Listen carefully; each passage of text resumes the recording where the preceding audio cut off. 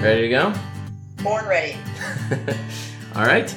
Well, good morning, Julie, and good evening, Bonnie, Skyping in from London.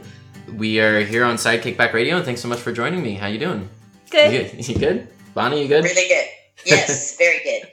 Awesome. Well, we are here because you guys produced a movie called Last Days in the Desert, which opens today on May 13th.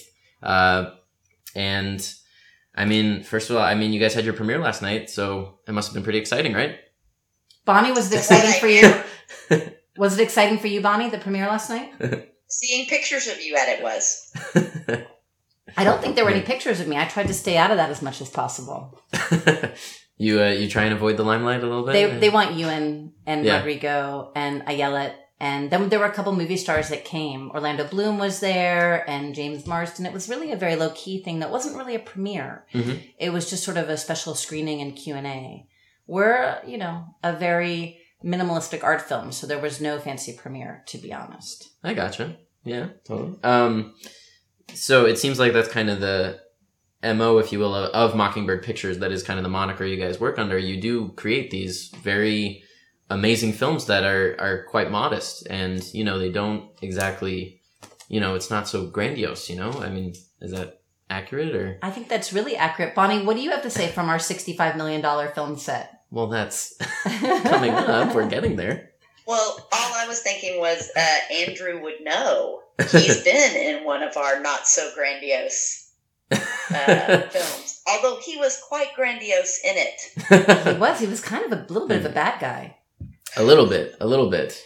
I guess grandiose, not grandiose is the wrong way to categorize it. No, but you're right. You're 100% right. Yeah. Our way of being has been to try and find the most artistically interesting script that we can, people with the most interesting people that we can, and make it in a way where the budget matches the product, mm-hmm. and not try and, we haven't made a superhero movie yet. Yeah. That's for sure true. Yeah, I think that's what I was getting at. But you guys are, like Bonnie, you're in London because you said you're in pre-production on a pretty big budget movie. We are. But it's a first for me, not for Bonnie. Bonnie comes from Spielberg land. She's done a lot of them. Yeah. I guess that is a kind of one of my questions for you guys is how did you get your start? And I guess, Bonnie, you started working with Steven Spielberg. Is that correct?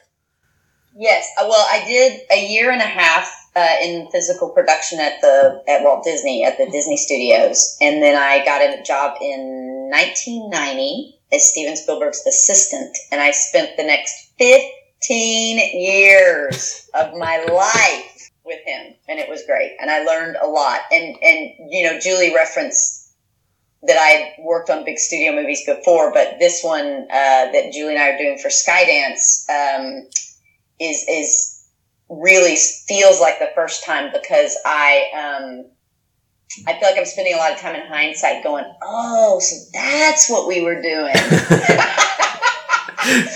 So I'm kind of starting to catch up to it in real time. In a weird way, I feel like I was sort of going to school when I worked with Steven, and that since Julie and I have been working together, I've actually learned the practicalities, physicalities of actually making the movie. So it's an interesting combination to bring to a project. Awesome. And Julie, I believe you came out of the University of Virginia? I do come out of... Their film department? Is that correct? No, they don't really have a film department per se. Mm-hmm. I studied foreign affairs and drama. Huh. And then I went to law school. Wow.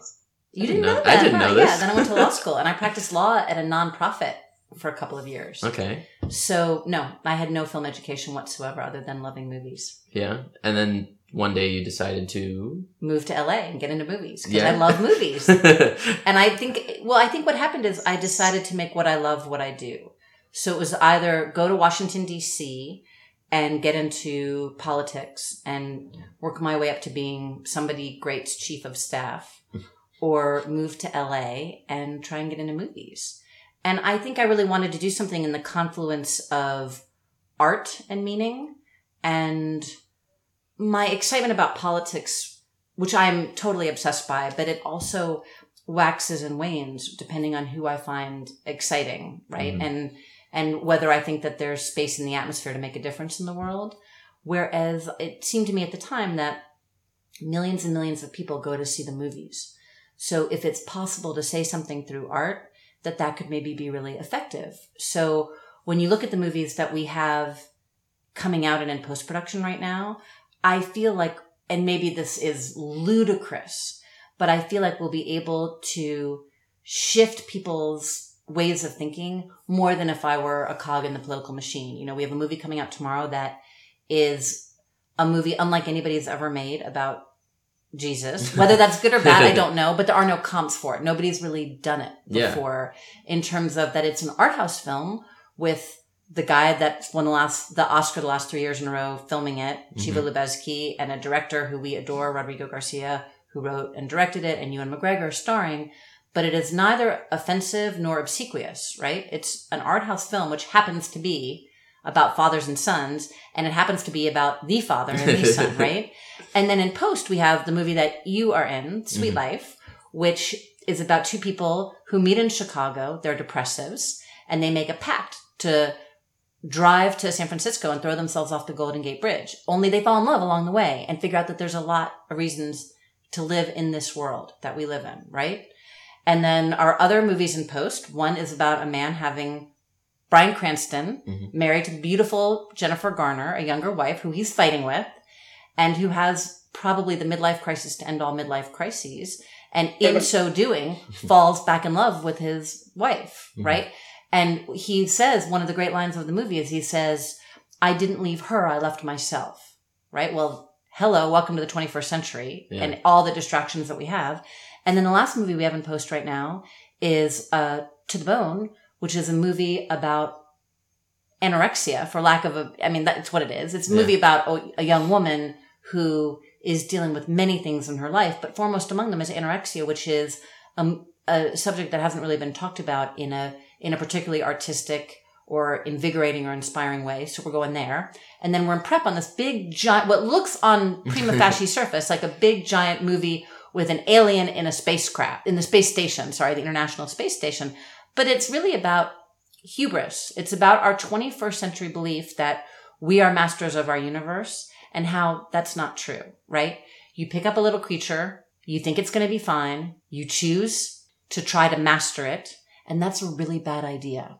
We are not as in charge of our lives as we think we are. So if you kind of look at the landscape of things, I don't know if we will succeed. We may fail miserably. We've certainly made movies that nobody has gone to see, but we're at least attempting to have the movies be about something and create a conversation. And so that's why I moved to LA. Wow, that was as long-winded an explanation as I've ever given for that. No, you know what? No, it wasn't. Yeah, no, it was all great though. So, I mean, it sounds like to me that when a project you approach, there's this necessity, this need for the story to be told. By somebody. I don't know if anybody wants to watch it, but somebody has a desire to tell it. From you guys, as producers, in terms of developing it, there's this, you find this need for the story to be told. You know, I would love to say that that's true. And yes, you're right. On one level, that is true. But some of it is just, these are the people we love, the directors that we love that bring it to us. I mean, I tried to not make good humor for about 5 years, which then became The Sweet Life. You tried to not make it. I tried to not make it for many, many years. I kept saying to Rob, I'm not going to make it. And he just kept saying, you have to produce it. So finally I said, okay, well then you and Jared, who's the writer, better come over and we're going to break the whole script apart and put it back together. And then we worked for another, it was probably 4 years he was trying to get me to do it. And then we worked for another 3 years on the script, on casting, on putting together the money before we made it. So sometimes we choose the movie, sometimes the movies choose us because it's filmmakers that we love and that we're never going to really say no to. Yeah. I know that the title producer, it gets thrown around a lot and everything, and everybody has their own kind of explanation as to what it is and what you do. It's kind of a wide-reaching term. I mean, do you want to weigh in on the subject on what you guys do as producers? Bonnie, would you like to take that? What do we do? Yeah, I mean, it is a term that a lot of people are vague on, and I think of it in several different ways. It is a management position. It is, finding a story that you feel should be told or needs to be told, like you guys were talking about, and then putting the talent around it that you feel not only will service the story to the best of its ability, but people that will also work well together. I think we're as much matchmakers as managers. And then, you're supposed to understand money. But, as Julie will tell you, my nickname is Spendy Wendy. So, but she tries. You try to help me, right, Julie? I try. Yeah. No, but it's I think Julie and I share this. I was actually about to use the word wonder, so I just will. But we share a love of putting people together to create art. And we always have these moments frequently on a set where we look at each other and go, we're getting to make a movie. So when, I went through a scenario over here today where people start to bitch and moan, because, we got to figure out how to cut $500,000 or something. Well, when you're dealing with the opposite of that, which is, no, actually, we're getting $65 million. I can't really look at the negative side of that. So, we get to do something that we love to do and occasionally get paid for it. Very occasionally. Well, it's been very funny because we've been on different time zones. And so Bonnie wakes up to all these emails of me, which we just see each other and everything. So we know, because we want to, it's more fun for us when we're in on all of it together, right? So she wakes up to these CCs on the movies that I'm with back here, which are basically in order: a $3 million movie, a $1.5 million movie, a $3.5 million movie, and what was a 3.75 movie, but is now a 3.25 movie, right? So, and that has its own set of difficulties, right? Which is trying to squash a lot of art into a very small box. And then I wake up to her emails, which are like, well, we've got to cut 1.5 million from the budget. And I'm like, if you gave me that 1.5 million, I could make a movie with that. Right? You could make three movies with that, Julie. I have done that. So what it shows you, I think, probably is the range of producing, right? In one way, in the financial way. Then there's a whole another range, which is some producers are just deal makers. Some producers are just on-set producers. Some producers just look for material. And I think what's fun for me and Bonnie to do together is to be the first on and the last off. For us, it is about inception through execution through presentation. We really like to be the first people on and the last people off. We love the whole enchilada. Is that fair to say, Bon? Absolutely, for sure. I definitely am as addicted to the marketing and publicity chapter for a film as I am to the actual making of it. And I have to admit, I like prep better than shooting. I enjoy the puzzle of prep and planning something and seeing if you can pull it off and making choices that end up creating a better movie. And Julie really likes shooting. She loves shooting. And we'll just sit at the monitor and give the director comments. And I am usually back at base camp, dealing with what's going to happen the next day. And then I'll watch dailies. And it's nice to not be expected to do the part that I don't enjoy. Bonnie also handles the EPK, which is our first movie. It's one of our favorite stories when we were just learning each other, our first movie together, which is where we fell in love. Professional love. I was going to ask, how did you guys meet? Like, how did you we met long before that, which we'll tell you that. But in our first movie, it was very funny. We're in early days, and Bonnie said to me, so listen, I have some ideas for the press conference and the EPK, which is the electronic press kit. Are you okay if I just kind of dive into that? Now we never talk about who does what. We just do it. Like, we literally never talk about who does what unless it's something very, very specific that needs a division of labor. She's like, are you okay if I just dive into that? And I was like, are you kidding me? I would rather open my veins and eat my own blood than do the two things you just mentioned. I think you couldn't believe that someone had actually said those words. I was like, what? And then she said, great, I will do that. You go back to set where you seem to know everybody's names. Do you remember that? Oh, do I remember that? What happened to the Danny Zuko I met at the beach? Andrew's too young to know that reference. That's just a nice. Grease? That's what makes a partnership. You know, we really didn't have anything to do with it. It just kind of happened to us, you know, and it was very clear and obvious and comfortable and organic. And I had tried partnerships. Julie had too, and you know, there's just, you don't want it to make more work for you, and this made less. And I think we each were better. I mean, I know I feel that way. I can't speak for my partner, but actually I can. We're better with each other. And we, you know, it's been an interesting experience these last few months being separate, because Julie called me, I don't know, like 2 months ago, and all she did was say, 100% less fun, and like hang up. So I'm like, you know what? That's 100% correct. So, and Bonnie said this really funny thing to me, which I cannot tell you how much it reverberated. And Andrew, if we're just riffing with each other, you have to stop us. We won't stop. I will not dare to. We're like a bad comedy, not very funny team. But we had a very, you know, difficult things happen when you're producing, right? Because a lot of people depend on you, and there are a lot of moving parts. I mean, difficult in a very first world way, not in a life threatening way. But there were some particularly difficult things going on a couple weeks ago, and Bonnie called me up and she said, you know, it would all be fine if I was there. And at first I was like, what do you mean? Like, I can't handle it, only you can handle it. But then like 10 seconds later, I was like, oh, right. She was right 100%. The circumstances wouldn't be different. Yeah, the circumstances would be exactly the same. And the approach to them would be probably mostly the same, although tempered by the fact that we're different people and we bring different strengths to it.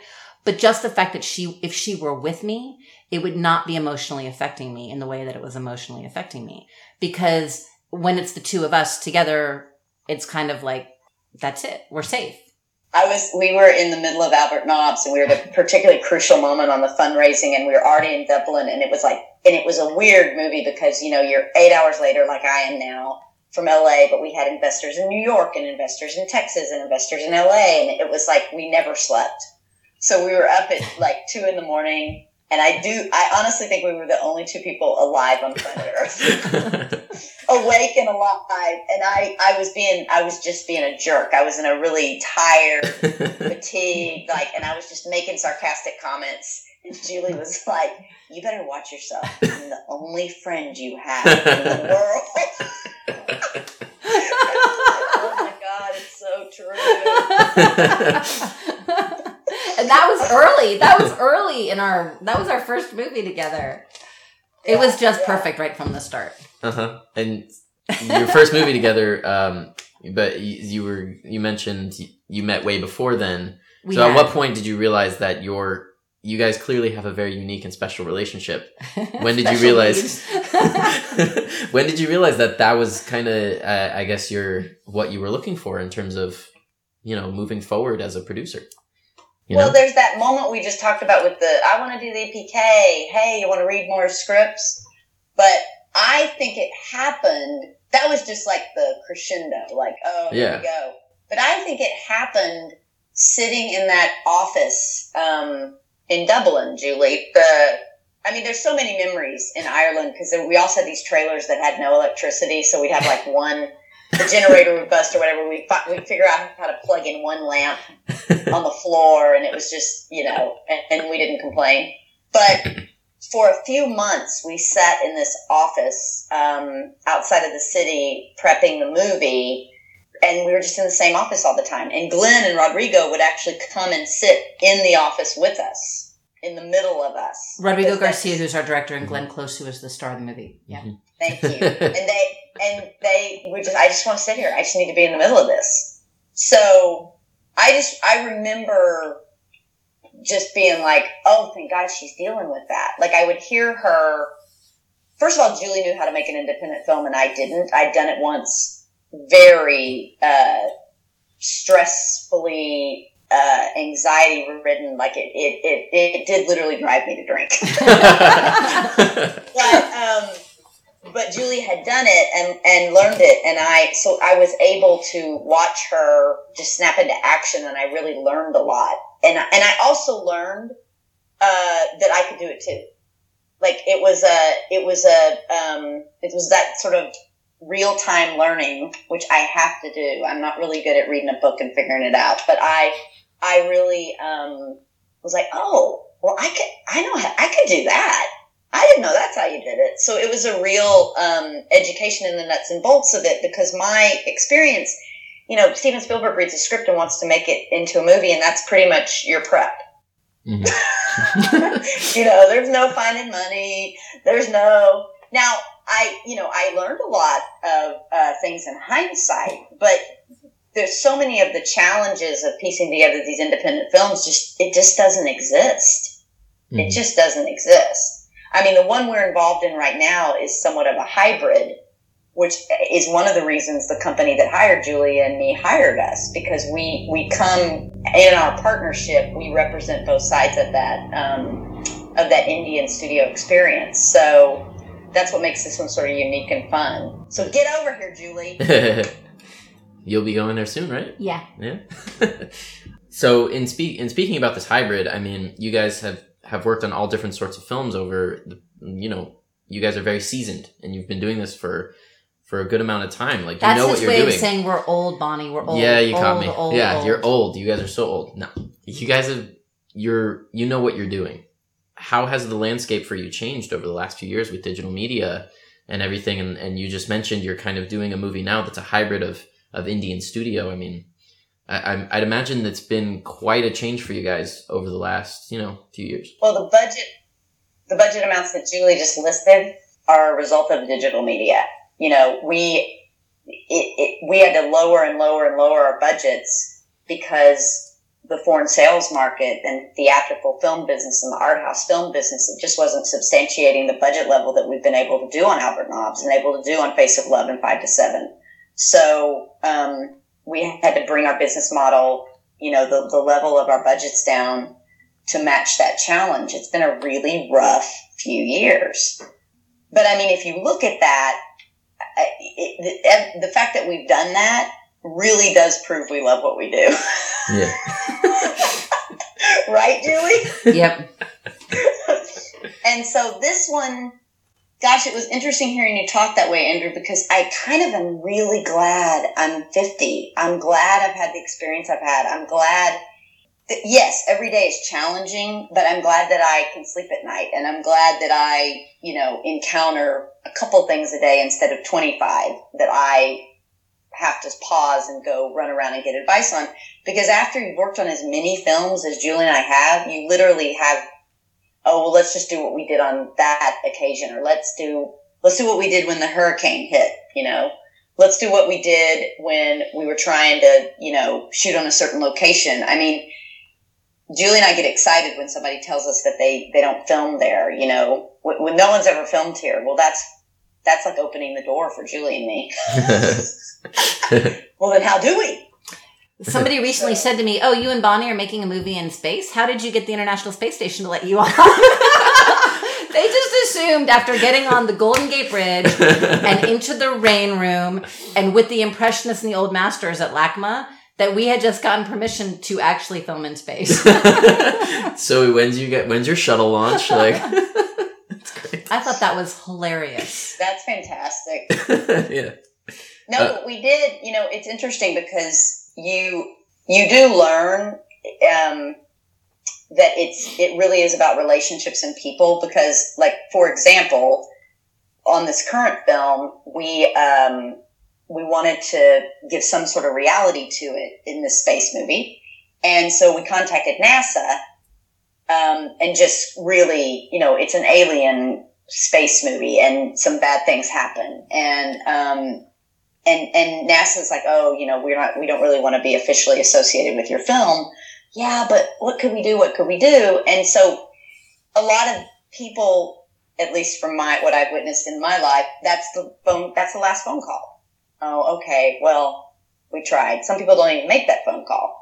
But then if you think, okay, now wait a minute, I know for a fact that people have done this, and you start researching, you realize, oh yeah, there's a NASA logo in that movie. What did they do? And you call up NASA and they say, oh, well, they created a fictitious logo. Here's our 3 logos. Create one. So we're going to have NASA all over our stuff, which is completely going to make the movie like, I'd say 17% better. That's a significant percentage. Yeah, like that is. if I could lose this, you know. But then you go like, okay, that's the one we got. Everything else, just make it up. Make up the badges on their clothes, make up everything. But man, we've got NASA, and NASA's on board, and they approved our logo, and it's exciting, and everybody's like, it's a nice little jolt for a film.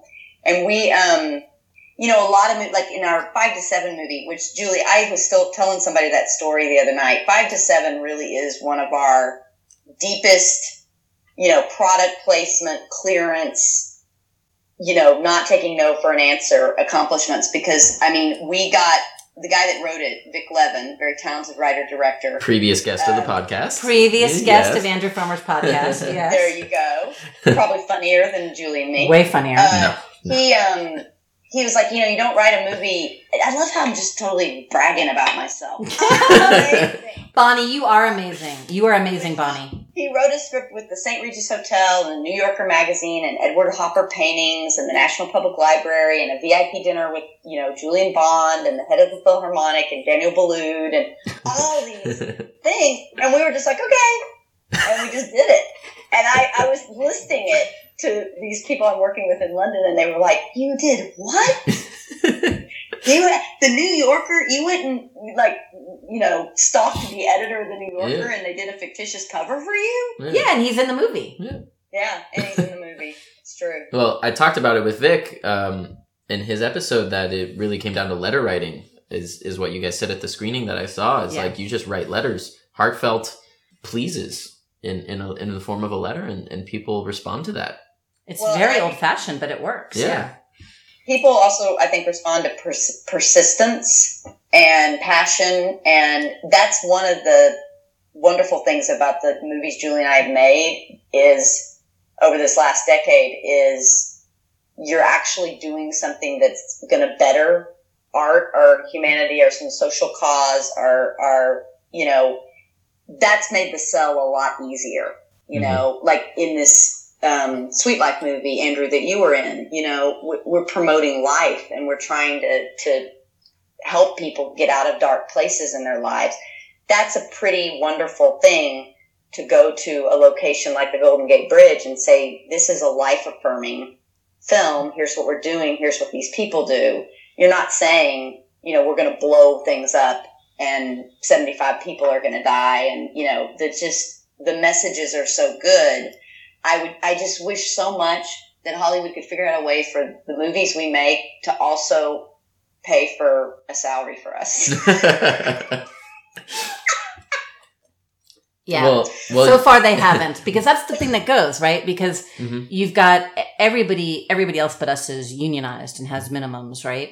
And then you want to put as much as you can on the screen in terms of location fees and set dressing and costumes and all that. So the only thing ultimately that you can give back to the movie is the producer fee, which is probably leading us to London for the summer. I guess. I mean, well, your persistence, you mentioned persistence, and I guess there's a persistence in the movies that you make, and you keep making them. And I mean, look, you guys are working on a very large budget movie for the summer. So would you say it's paying off? In you mentioned persistence in letter writing, but in persistence in movie making, maybe it's... Well, and then also just knowing that it's kind of a miracle if the movie ever gets made, so you kind of can't say no if it comes together. And also wondering, Julie and I talk about it all the time. I mean, with Last Days coming out today, you know, you wonder, like, is this the one that's going to take off? Is this the one everybody's going to go see? You know, we talk about it all the time. And it's such a roller coaster ride. You know, you have that great review comes out in the New York Times, and then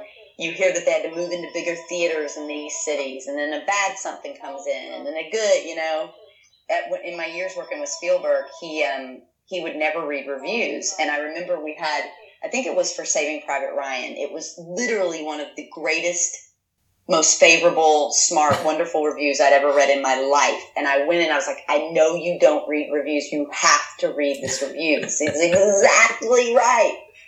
And he wouldn't do it. And he said, see, the problem is, if I believe that, I have to believe the bad ones.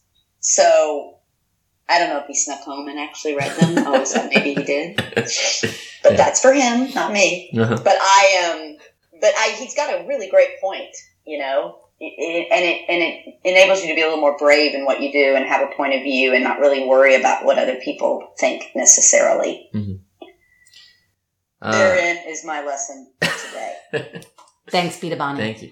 You guys have worked with so many great actors. You guys have gotten an amazing amount of talent into your movies. I asked this of my previous guest, Janelle Riley of Variety, who has interviewed a lot of the same actors. But would you say there's a common thread between the actors that you guys cast?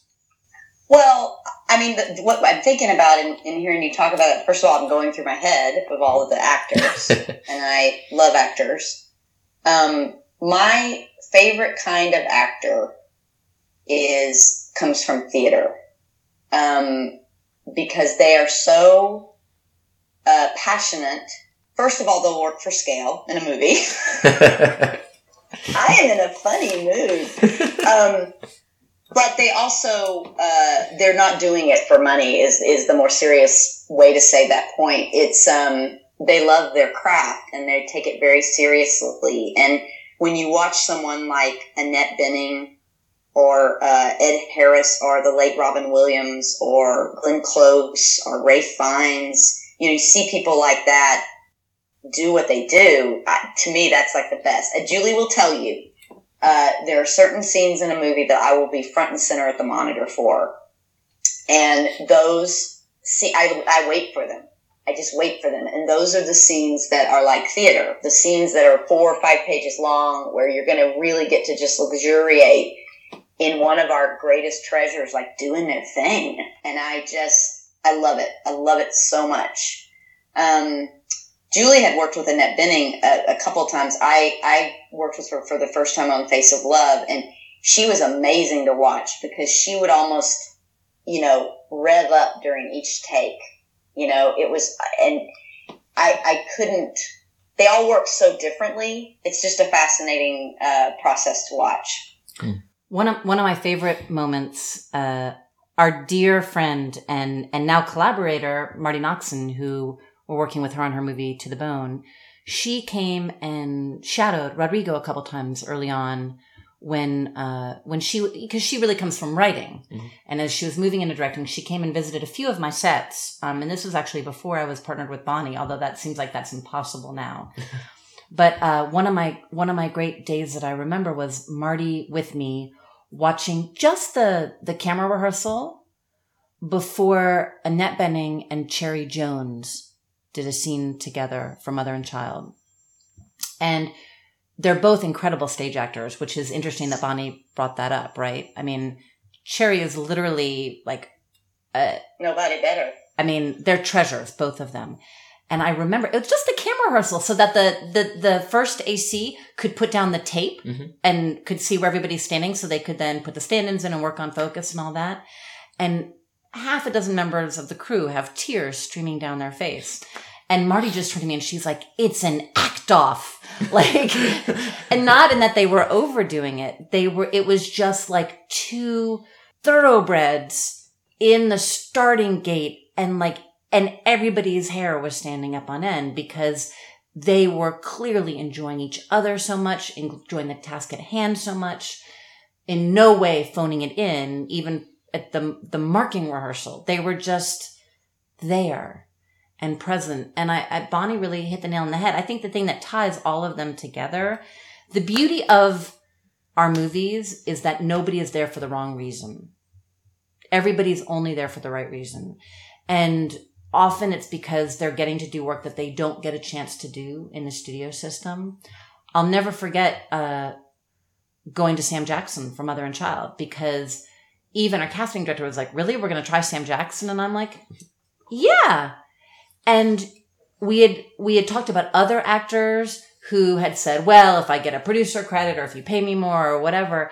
And the next morning, Sam Jackson's manager, Eli Selden, who's great, called me and said, Sam's in.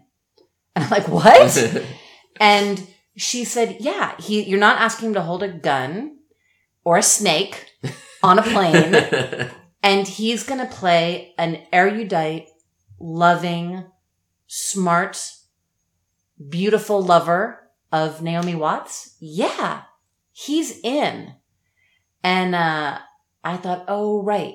So I think the common thread is that we are having an experience that is not a common experience, and certainly no longer in the studio films, or very rarely in the studio films, you kind of now have to make a choice, right? You're either going to get paid or you're going to have an incredibly fulfilling artistic experience. And then there are exceptions that prove the rule. Every year there are a few great studio dramas or great studio comedies where that are the exceptions that prove the rule. But in general, the actors that come to us are bound by a common desire with us to make art and to have that experience as a human. So, and they are all bound by that, whether it's Ewan McGregor or Glenn Close or Annette or Sam or Naomi. And they've all been fierce and fabulous, really incredible people to work with. For sure. Yeah. So Ewan's performance in Last Days is, in my, I guess, lightly informed opinion, phenomenal. I think it's really great. And you were there at the Sundance premiere. I was there at the Sundance premiere, over a year ago. Yeah. But it really is something to behold, and it was very inspiring as an actor to watch it. You guys have worked on several films that have been nominated for Oscars, etc. At what point does that become a part of the equation when you produce a movie? Does someone watch it and say, you should consider that? Or, do you guys think you have something that's worth pushing? Or we do. And I would like to speak specifically to Ewan's performance, because I do think it's an extraordinary performance. He plays two roles. He plays Yeshua and the demon. And the difference between the two is startling and wonderful and an incredible acting achievement.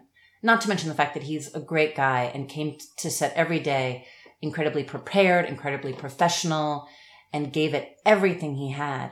But I do think it's an awards-worthy performance. And I think when we get to that moment of saying that's what we think we have, I think a lot of it is Bonnie and I looking each other in the eyes and saying either yep or nope on this one. But then we can only control it to a point, right? And we've seen that a few times when we've had performances in a movie where we've been lucky enough to be around actors who have really taken it, what we feel is, to the next level. But unless the distributor says, we are going to support that, we're going to promote it, we're going to spend money on that, it will never happen. Because there's too much noise and too many movies and too much bifurcation of everybody's attention. So I do believe Ewan is incredibly deserving of that kind of attention. I think it's an incredible performance. And now part of our job for Bonnie and me is to have Broad Green, who are great distributors. We love them. They've been great to work with. And I think they love the movie, obviously, or they wouldn't have picked it up, is to really see if we can focus them on helping us to bring that to fruition. Certainly the reviews from the New York Times and the Washington Post and the Village Voice and NPR and everything that's come in this week would support that. But we're still a small fish in a big ocean. And whether they're willing to ride with the whales, we'll have to see. But so it comes from essentially an agreement between the producers and the distributors. I guess more technically speaking, at what point does an Oscar nomination start to come to fruition? You're saying it's an agreement between... I think it happens a million different ways. Yeah, it happens a million different ways. And it happens in stages too. Like the first stage is, how are the reviews? Because even if a performance is great in a movie that's not well received, that becomes very difficult. You can triumph over that sometimes. I think Meryl Streep in Iron Lady is an example of that. A very fine, respected actress in a movie that was not well received.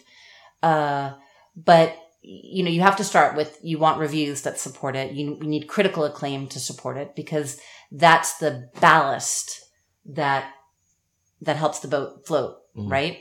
And then it happens in a million different ways. You need an actor who wants to support the film. Luckily, we have, Ewan loves the movie. He loved the experience of making the movie, and he loves the movie the way it came out. He talked last night about how the movie that he had always hoped it would be, from reading it the very first time, is the movie that's on screen. So he's incredibly supportive of the film. So we have reviews now. We have an actor who's incredibly supportive of the film. And then the distributor, which is fair, very, very fair, and they're a very fine distributor, and with Adam's team that leads publicity is very strong. They have to look at the landscape. What are the other movies that are out this fall? Which studios are behind them? Which actors are going to be rising on that tide? And how do we fit into that landscape? And see what happens in there. Go see our movie. Go see our movie. Go see our movie. Go see our movie. I have to jump because they're waiting for me outside. No worries. But is that okay, Andrew? Yeah, I was going to wrap it up after this point, so it's good timing. Are you going to say something really brilliant? I hope so. I hope so, too. Will you tell me what he says, Jimmy? I think I was until you mentioned that I was going to say something brilliant. I of course I'm going to call you as soon as I get in the car. Okay. No, but thank you so much, Bonnie. Thank you so much. Thank you. Have fun in London. Talk to you later. Bye. Yeah, so I think I was just only going to ask, it's open today, May 13th, in LA, Friday the 13th. Friday the 13th in San Francisco, Bethesda, Maryland, Portland, New York, Los Angeles, Chicago, Austin, and Atlanta. All right. Well, Here we go. I guess the best of luck to you. And thank you. I loved the movie when I saw it a year and a half ago. Still love it. Can't wait to see it again. And thanks so much for taking the time out of your busy schedule. Thank you for having us. Of course. I guess let's take it over to the sign off. Side Kickback Radio. Whatcha! Great. Hope you feel good after. Is that okay?